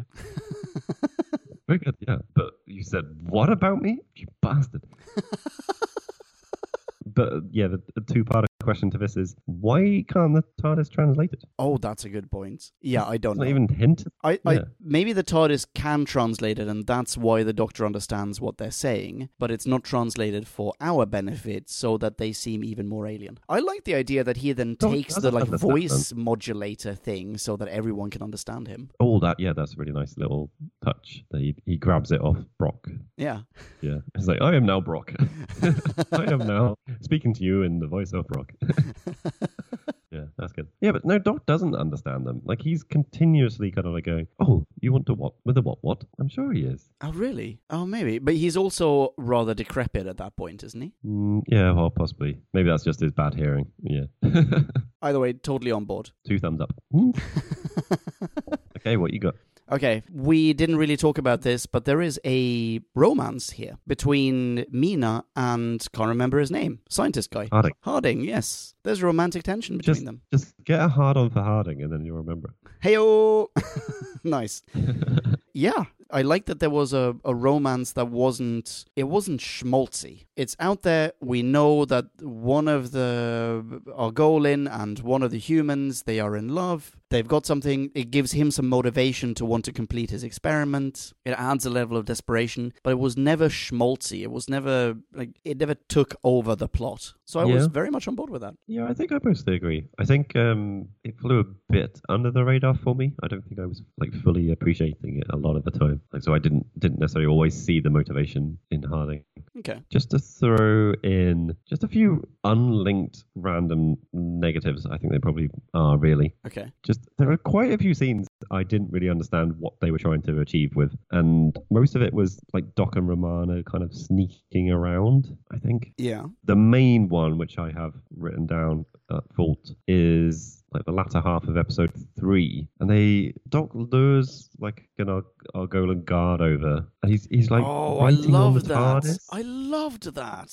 Did you not like But it? then the guard just like faints. Yeah, because the Doctor writes a problem, a mathematical problem on the side of the TARDIS that is so complex that it knocks out the guard. What? No. I loved it. I loved it. ludicrous. It's so good. I love that he's writing on the TARDIS. Like, he doesn't even like just say something to him. It's the equivalent of there's so many times that we've had the Doctor walk up to a robot and say something illogical and the robot's head explodes. It's the equivalent Yeah. of that, but instead of like just talking to the god or hypnotizing him. By the way, we know that the Doctor can hypnotize people. Instead of doing that, it's writing on his vehicle. Anywho, point is, I love that scene. I'm sorry that we disagree on that. To be fair, my note is more a question than a thumbs down, but I don't think I liked it. And yeah, the thing that goes right alongside it is then, because Doc and Romana are there with Hardin, like they're operating as a group. Yeah. And then Romana and Doc play hide and seek with Harding. They both just kind of like disappear at different points, and he's left there going, "What the hell's going on? Where's everyone gone?" That's true. It's just super weird. Yeah, that's not very thought through. That's true. So we're rounding off this review with you bringing negatives to the table. When you give your official rating for this, I also really want to know what your original rating was. Oh, I'll let you know. Don't worry. On that note, shall we rate this? Yeah, why not? Oh, yeah. And now it is time to rate this. Did we love or hate this? Bing bong, hey, la la la la la la. Ratings. Writer Rooney and Cheesecakes, welcome to the ratings part of this episode. I'm starting this one off. This is an oddly Doc and Romana light serial, and I think that's pretty clear given that we've actually spent very little time talking about them. Overall, it's a little hit and miss, but, and this is a huge but, they try to squeeze so much into so little time that I feel like we have to congratulate them. In The Leisure Hive, they have created a comedic thriller about a coup d'etat with about 4 different sci-fi conceits wrapped in interstellar war with touches of political intrigue, venture capitalism, showmanship, corruption, attempted pseudo-matricide, and an interspecies romance. That is not a small feat. Nice. When I started off like thinking what to give this, I really wanted to say, solid acting by the Doctor overall, but on reflection, I think that really only applies to him as an extra bumbly and decrepit Mr. Magoo, because for most of this serial, his heart doesn't really seem to be in it. Not to me, anyway. Romana's pretty great in this one, though, at least as soon as they blow up K9, because he otherwise would no doubt have coaxed out some jaw-dropping childish overacting on her part. Apropos of which, Pangle, massive dick, such a massive dick, in fact. I'm willing to say that this was the start of the moral decline of insert literally any character ever played by David Haig. This whole thing could have been a Steve Fleming origin story, and to be clear, Steve Fleming is bald in the thick of it, so he may very well have had a full head of broccoli before that, so there's literally no way to know for sure. Costumes are alright. The lizards, the lizards look like they were fashioned out of fat people who ate too much papier-mâché, but they're still very nice. The eyes are amazing. I love the new TARDIS. I'm not a big fan of the new outfit, though, or the theme music, or the logo. Very sorry. Swings and roundabouts, bings and bongs. Anywho, they've spread themselves pretty thin with this series. Is basically the point that I'm getting at. And despite 4 episodes not being enough to cover all the ground that they've started off with, and consequently having to more or less abandon certain narratives altogether in Pod 4, they still waste time on pointless montages and replay at least 2 minutes at the head of episodes 2 to 4. We've already talked about this. Anyway, that seems counterproductive to me. Extra minus points for there being a crying baby on TV at the very end. Crying babies on TV are the worst. I hope they throw him in a blender. And I don't say that because he's a baby. I hope you understand that, Jim, and Podcastland. I'm really sorry. I'm saying that because we know that he's going to grow up to be a horrible genocidal tyrant. So please, blender now. Overall, The Leisure Hive teeters on that edge between utter crap and ambitious, lovable schlock for me. And it's probably not a serial that I'll be rewatching without my clothes on anytime soon. I do get the appeal of it nonetheless. And for that reason, I am giving this it's an above average 2.8. Interesting. Interesting. 2.8. 2.8, I'd say, yeah. Very nice little review there. Oh, why, thank you. I don't know what that accent is, but yeah, thank you. Yes, as I hinted, I did give this a slightly higher score than I am now currently going to give it. Uh-huh. You're making me wonder if I've gone too high still, but we will see by the time I've Oh, I stopped see. where the dial will land. Just to quickly, same page club you, I also have a negative note about the crying baby at the end. Totally unnecessary. Like, it's an added soundtrack. You know that baby isn't on set crying the way it sounds. Yeah, It's exactly. just fed in. Have the baby there, but have it be quiet. Yeah. Have it be cute. Wouldn't that be the best flick on the nose on Pangle? Make him a cute, harmless baby. Yeah. Yeah. Anyway, sorry, I'm interrupting you. Yeah, so I think for me, Pangol and the 80s feel of this serial is what I was mostly drawn to. Why the hype machine was running through my veins. And I was just like, yeah, this is actually really good. You have definitely brought attention to a lot of flaws.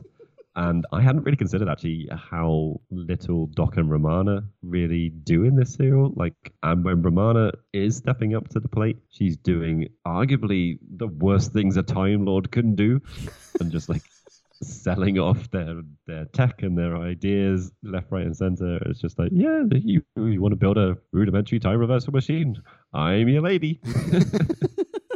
But yeah, Pangol, though, I super loved, and David Haig's portrayal of him. It's not often you get a journey of a character through 4 episodes that really felt satisfactory, I suppose. But it's not like the character's arc. It's seeing behind the curtain every time, and it's seeing maybe like a level of a near drop from him, like underneath it all. You know, he's been running this machine. He's been trying to work on technology to clone himself. The guy that stood in front of a tourist and being a showman, that's not Pangol. The guy that's happily running underneath Mina and Horrocks, Morrocks, whatever the fuck he's called, that's not Pangol. Like, you start seeing him as time goes on and the wheels come off, and you know he starts running the show a bit more. And I think that was really well done. I think the portrayal of it was what sold a lot of this story to me, which I think is maybe why I was okay with not really judging too much the fact that there is a lot packed in here and not a lot of it is always explored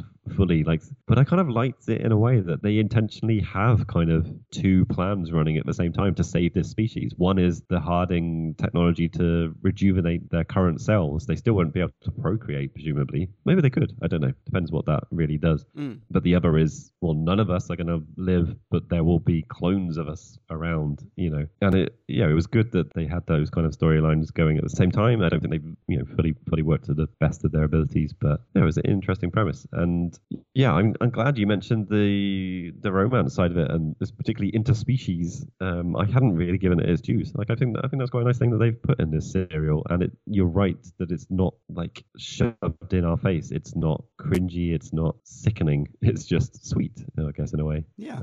Okay, yeah. So, I mean, along with all that, I think there's a slight double-edged sword with the effects in this serial as well. Like, it seemed to me like they had spent a lot of time and money doing lots of new effects, playing with the way they're going to shoot with the cameras, maybe even using new cameras. But I wonder if maybe the blowing the budget in that sense is why things run a bit short, perhaps. Maybe they had to cut some other things and they had to leave some scenes undeveloped or something. I don't know, which is a real shame. But I super love the production quality of this. I love the soundtrack, the 80s synth, even like it in the intro. Like, not at the start, but by episode 4, yeah, I really enjoyed that. Maybe not the logo so much. Who knows as time goes on. So I'm still definitely in the liking it rather than not liking it camp. I was originally going to give this a 4.0. Oh, what? Oh, are you feeling okay?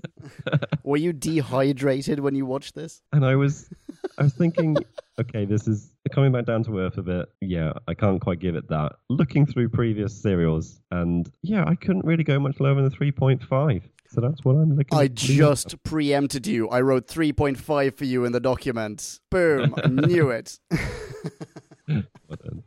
Oh, excellent. Yeah, Wow. I think you've hit the nail on the head. Pangol really makes this serial. He does the job. Well, I like to think so. Oh, I didn't even get to the Famazi. The Famazi are great fun as well.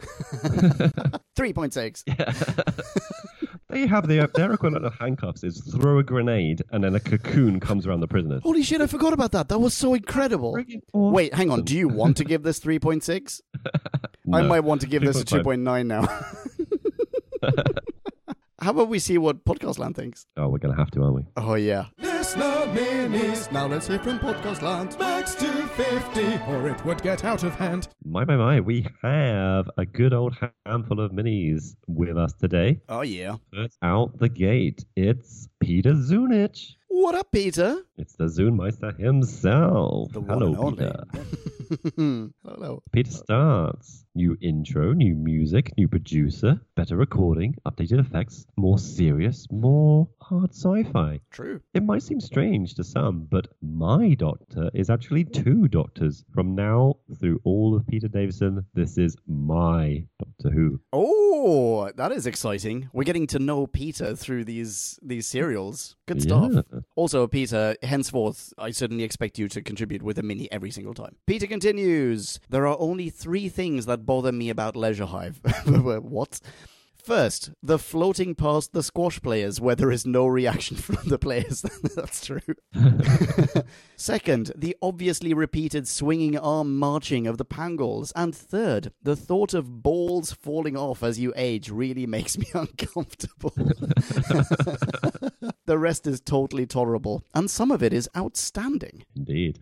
Peter continues. Shining Star Award this week must go to Tom's aging makeup, Yes. which would still be flawless on an 8K screen. It's better than many $1 million budget movie attempts. Yes. Most definitely. For reference, see Watchmen. Peter continues, the writing has a good deal of depth. There is a detailed backstory, a diverse extended world, and decent characters. Both the Argolin and somewhat Famazi would be a great New Who race, and it would be great to revisit them. Retro rewrite. Tom doesn't really do much here. There's also intrigue, but very little action. I also feel there could have been a better explanation as to why people are dying in the machine, and what is causing all of the experiments to fail. There's just a few too many I's not dotted and T's not crossed. And Peter concludes, it's a good start to the season, but it's not amazing. Now, wearing my Mina Rocks t-shirt, I give it a leisurely recreational 3.6. Oh, nice one. Hey, Jim, are you regretting not adding 0.1? Well, yes, I am.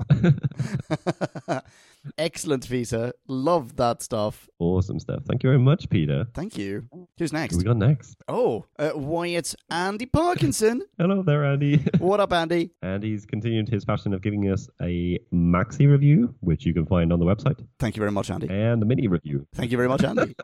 And the mini review, which we will be reading right this second. Oh, yeah? Yeah. And the mini review is basically, as Andy admits, a list of likes and first up, some likes. The special effects and models are good and make the show look less cheap and shonky, although the Earth shuttle models are pan. Yep, agreed. Next like. The costumes and makeup are really good, and I really enjoy the Famazi only being shown in little glimpses. Very like Alien, it's better when you don't see the monster properly, and it adds to the mystery at least until the full reveal later in the story. Then, unfortunately, they look rubbish. Fun fact, the Famazi costume would later be reused in Hitchhikers as the Gugunvunt leader. And the last like is Tom Baker's portrayal of the aged Doctor is fabulous and it's utterly believable. Tom at his very best. Yeah, 100%. Mm, Why don't you start off the beefs as well? I can. And I shall.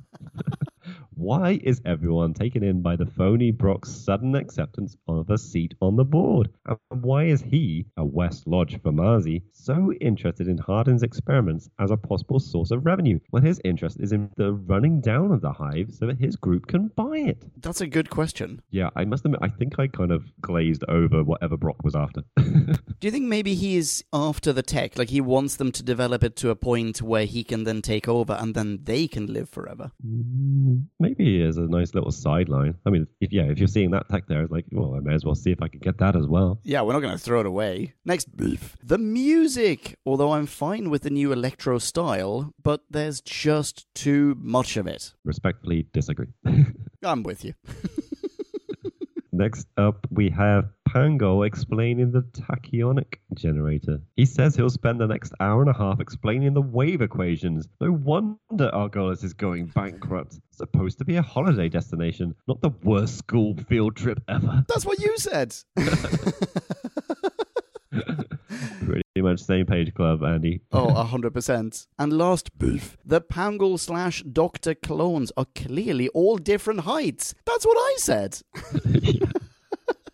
I think it was made worse by the fact that they're shown in a line at an angle where you could easily have just put 3 of them and it wouldn't have mattered. And they had 3 that were the same height. It was just that they couldn't do 5 or something like that.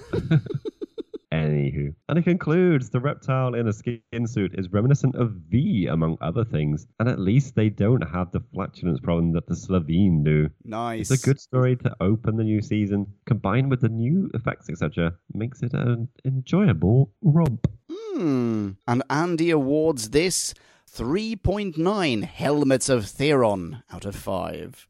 Marvelous stuff. Yeah, very good. Pip says, Andy, pip to you, good sir. Can people follow Andy Indeed. online? Why, they can indeed. Oh, they should. And they should. Yes, absolutely. Do go out there. Follow Andy. You can find him at Caffrey's71. That's What was 71, that? the number. Very good. Thank you very much, Andy. Next Who have we up. got next? Oh, let me tell you. Next up, we've got Kristaps Paddock. Hello, Kristaps. Hello there, Kristaps. Kristaps starts, this story opens one of my favourite seasons of Classic Who, and is solid, but not as good as many of the stories that would follow. I will give this many points for being a departure from Monster of the Week sci-fi, and I love all the talk about tachyon energy. Furthermore, it continues the hard sci-fi angle by having a non-human character that doesn't somehow know how to speak English. Yeah, true. That said, continues Kristaps, I have to subtract some for the old makeup Tom Baker wears. That amounts to having pink oatmeal smeared on his face along with a bad wig. Oh. Whoa, totally disagree, Kristaps. Yeah, totes my loads. Sorry, buddy. Oh, and the unicorn horn that drops berries as the Argolians age is a less than successful choice. Agreed. In all, competent, but just lacks a little pizzazz, except for the brilliant new title cards and intro music. Disagreed. Ooh. And Kristaps gives this 3.4 out of 5. Holy moly. Okay, I'm seeing a bit of a trend here. Good stuff. Thank you very much, Kristaps. Thank you, Kristaps. Next up, we have got John Knight. I believe we have a mini jingle for this. Pitch in whenever you're ready, Jim. Here we go. Come on, you gotta do that sometime. Don't leave me hanging, dude. Oh, Jesus Christ, man. How does it go? Okay, you do this. You do the don't chicken. Digga. Knight Rider. Knight Rider. Sorry, John. It's the thought that counts. Right, John starts. The Leisure Hive always has and always will hold a very special place for me from the moment when the TARDIS materializes, and I thought, as a young child, that it had squashed the poor Argolian who was trying to educate the group, to the magnificent Helmet of Theron and the incredibly memorable Pangol March. This one I certainly did not want to miss out on providing a mini for. Well, mission accomplished, dude. John continues, the opening scene is one I often tend to skip over. It's just JNT strutting his stuff and showing his disdain for the advent of K9 in the first 4 minutes of the program. But everything else is absolutely incredible. A wondrous blast into the future 80s style, with the new intro and music, the Doctor's new coat and scarf, and the newly enhanced approach to the incidental music and its use. Oh, interesting. Controversial stuff here. John continues, it is not without its flaws, I'll admit, but I have a difficult time really seeing them through my rose-coloured glasses. This is the first story to air in the UK after the day I was born, and the Pangol March remains one of my top 3 favourite incidental music tracks of the entire original series. Oh, wow. All right. Hello, John. Welcome also to your birth in Doctor Who land. And John concludes, one of my top 5 favourite Tom Baker stories, but not my favourite of the season. Ooh. Ooh, I'm going to give this 4.7 out of 5. God. All right. Which is the approximate number of times the helmeted extras had to loop around and out through the recreation center door. Wow. 4.7. Holy moly. The fellow man of the literal 80s, I can understand why you love this so much. Yeah. Do you agree with John? Do you disagree with John? Do you just want to follow John online and see what the hell he's up to? Stalk him. I don't know. Whatever. You can find him at KnightWriter80. That's Knight with a knight. That's really clarified it. Good stuff. Yeah. Thanks, John. Thanks, John. Next up, we have Kirsten Doherty. That's how I always pronounced it, Kirsten. Sorry, I mispronounced it the last time. Welcome back. Long time no see. Yeah, welcome back on board. Kirsten starts. You mentioned Formasi. The Leisure Hive is one of those stories that I like, but I really don't know why. It's not that great, really, and at times it's boring as hell. Gone is the funny and sometimes bonkers Fourth Doctor. Now we will have a very serious and moody Fourth Doctor with tacky question marks on his shirt. Oh, hooray. Then follows a list of pros. First pro, the overall look is very good. Director Levitt Bickford did a very good job with the look of the show. Sure, he took nearly 6 months to edit it and blew the budget, but it looked good. Hell yeah. The older Doctor makeup looks very realistic and well done. The Doctor writing a problem on the TARDIS to knock it out was entertaining. Yes, here's my friend who agrees with me. And the last pro is arrest the scarf. That was a really good line. Then follows a list. Delivered that way. No, you did a good job. Then follows a list of cons. First con, the music is so fucking loud. I get it, JNT, you wanted to show everyone the show has changed, but the background music shouldn't be one of the first things I notice. Next con, the Formasi costume looks cheap as hell. I don't even care about how a huge arse lizard fits into a smaller body. It looks like a monster head on top of a green trash bag. Very flattering. Next con, I was super happy that John Leeson returned as the voice of K9, but then super pissed 5 minutes later when he blew up. Yep. You know what? I didn't even peg it that John Leeson was back. Yeah, it's John Leeson, so man. All the scene. Hey, it's a speaking part, so at least he got paid. True, yeah. And the final con. How were the neck restraints that were put on the Dr. Romana so easily taken off by an alien? Yeah, that's a good point as well. Damn it. And Kirsten gives this a very good rating, I would say, of 2.5 tacky tachyonic crystals out of 5. Lovely stuff. Thank you, Kirsten. Thank you very much, Kirsten. Okay, final reviewer. It's Mr. Paul Waring. What up, Paul? Hello there. Hello there, Paul. And Paul starts. Oh, dear. The Leisure Hive. Not very good, is it? 2 minutes of panning Brighton Beach gives us an example. I was kind of hoping that was just a review then. Such a good start.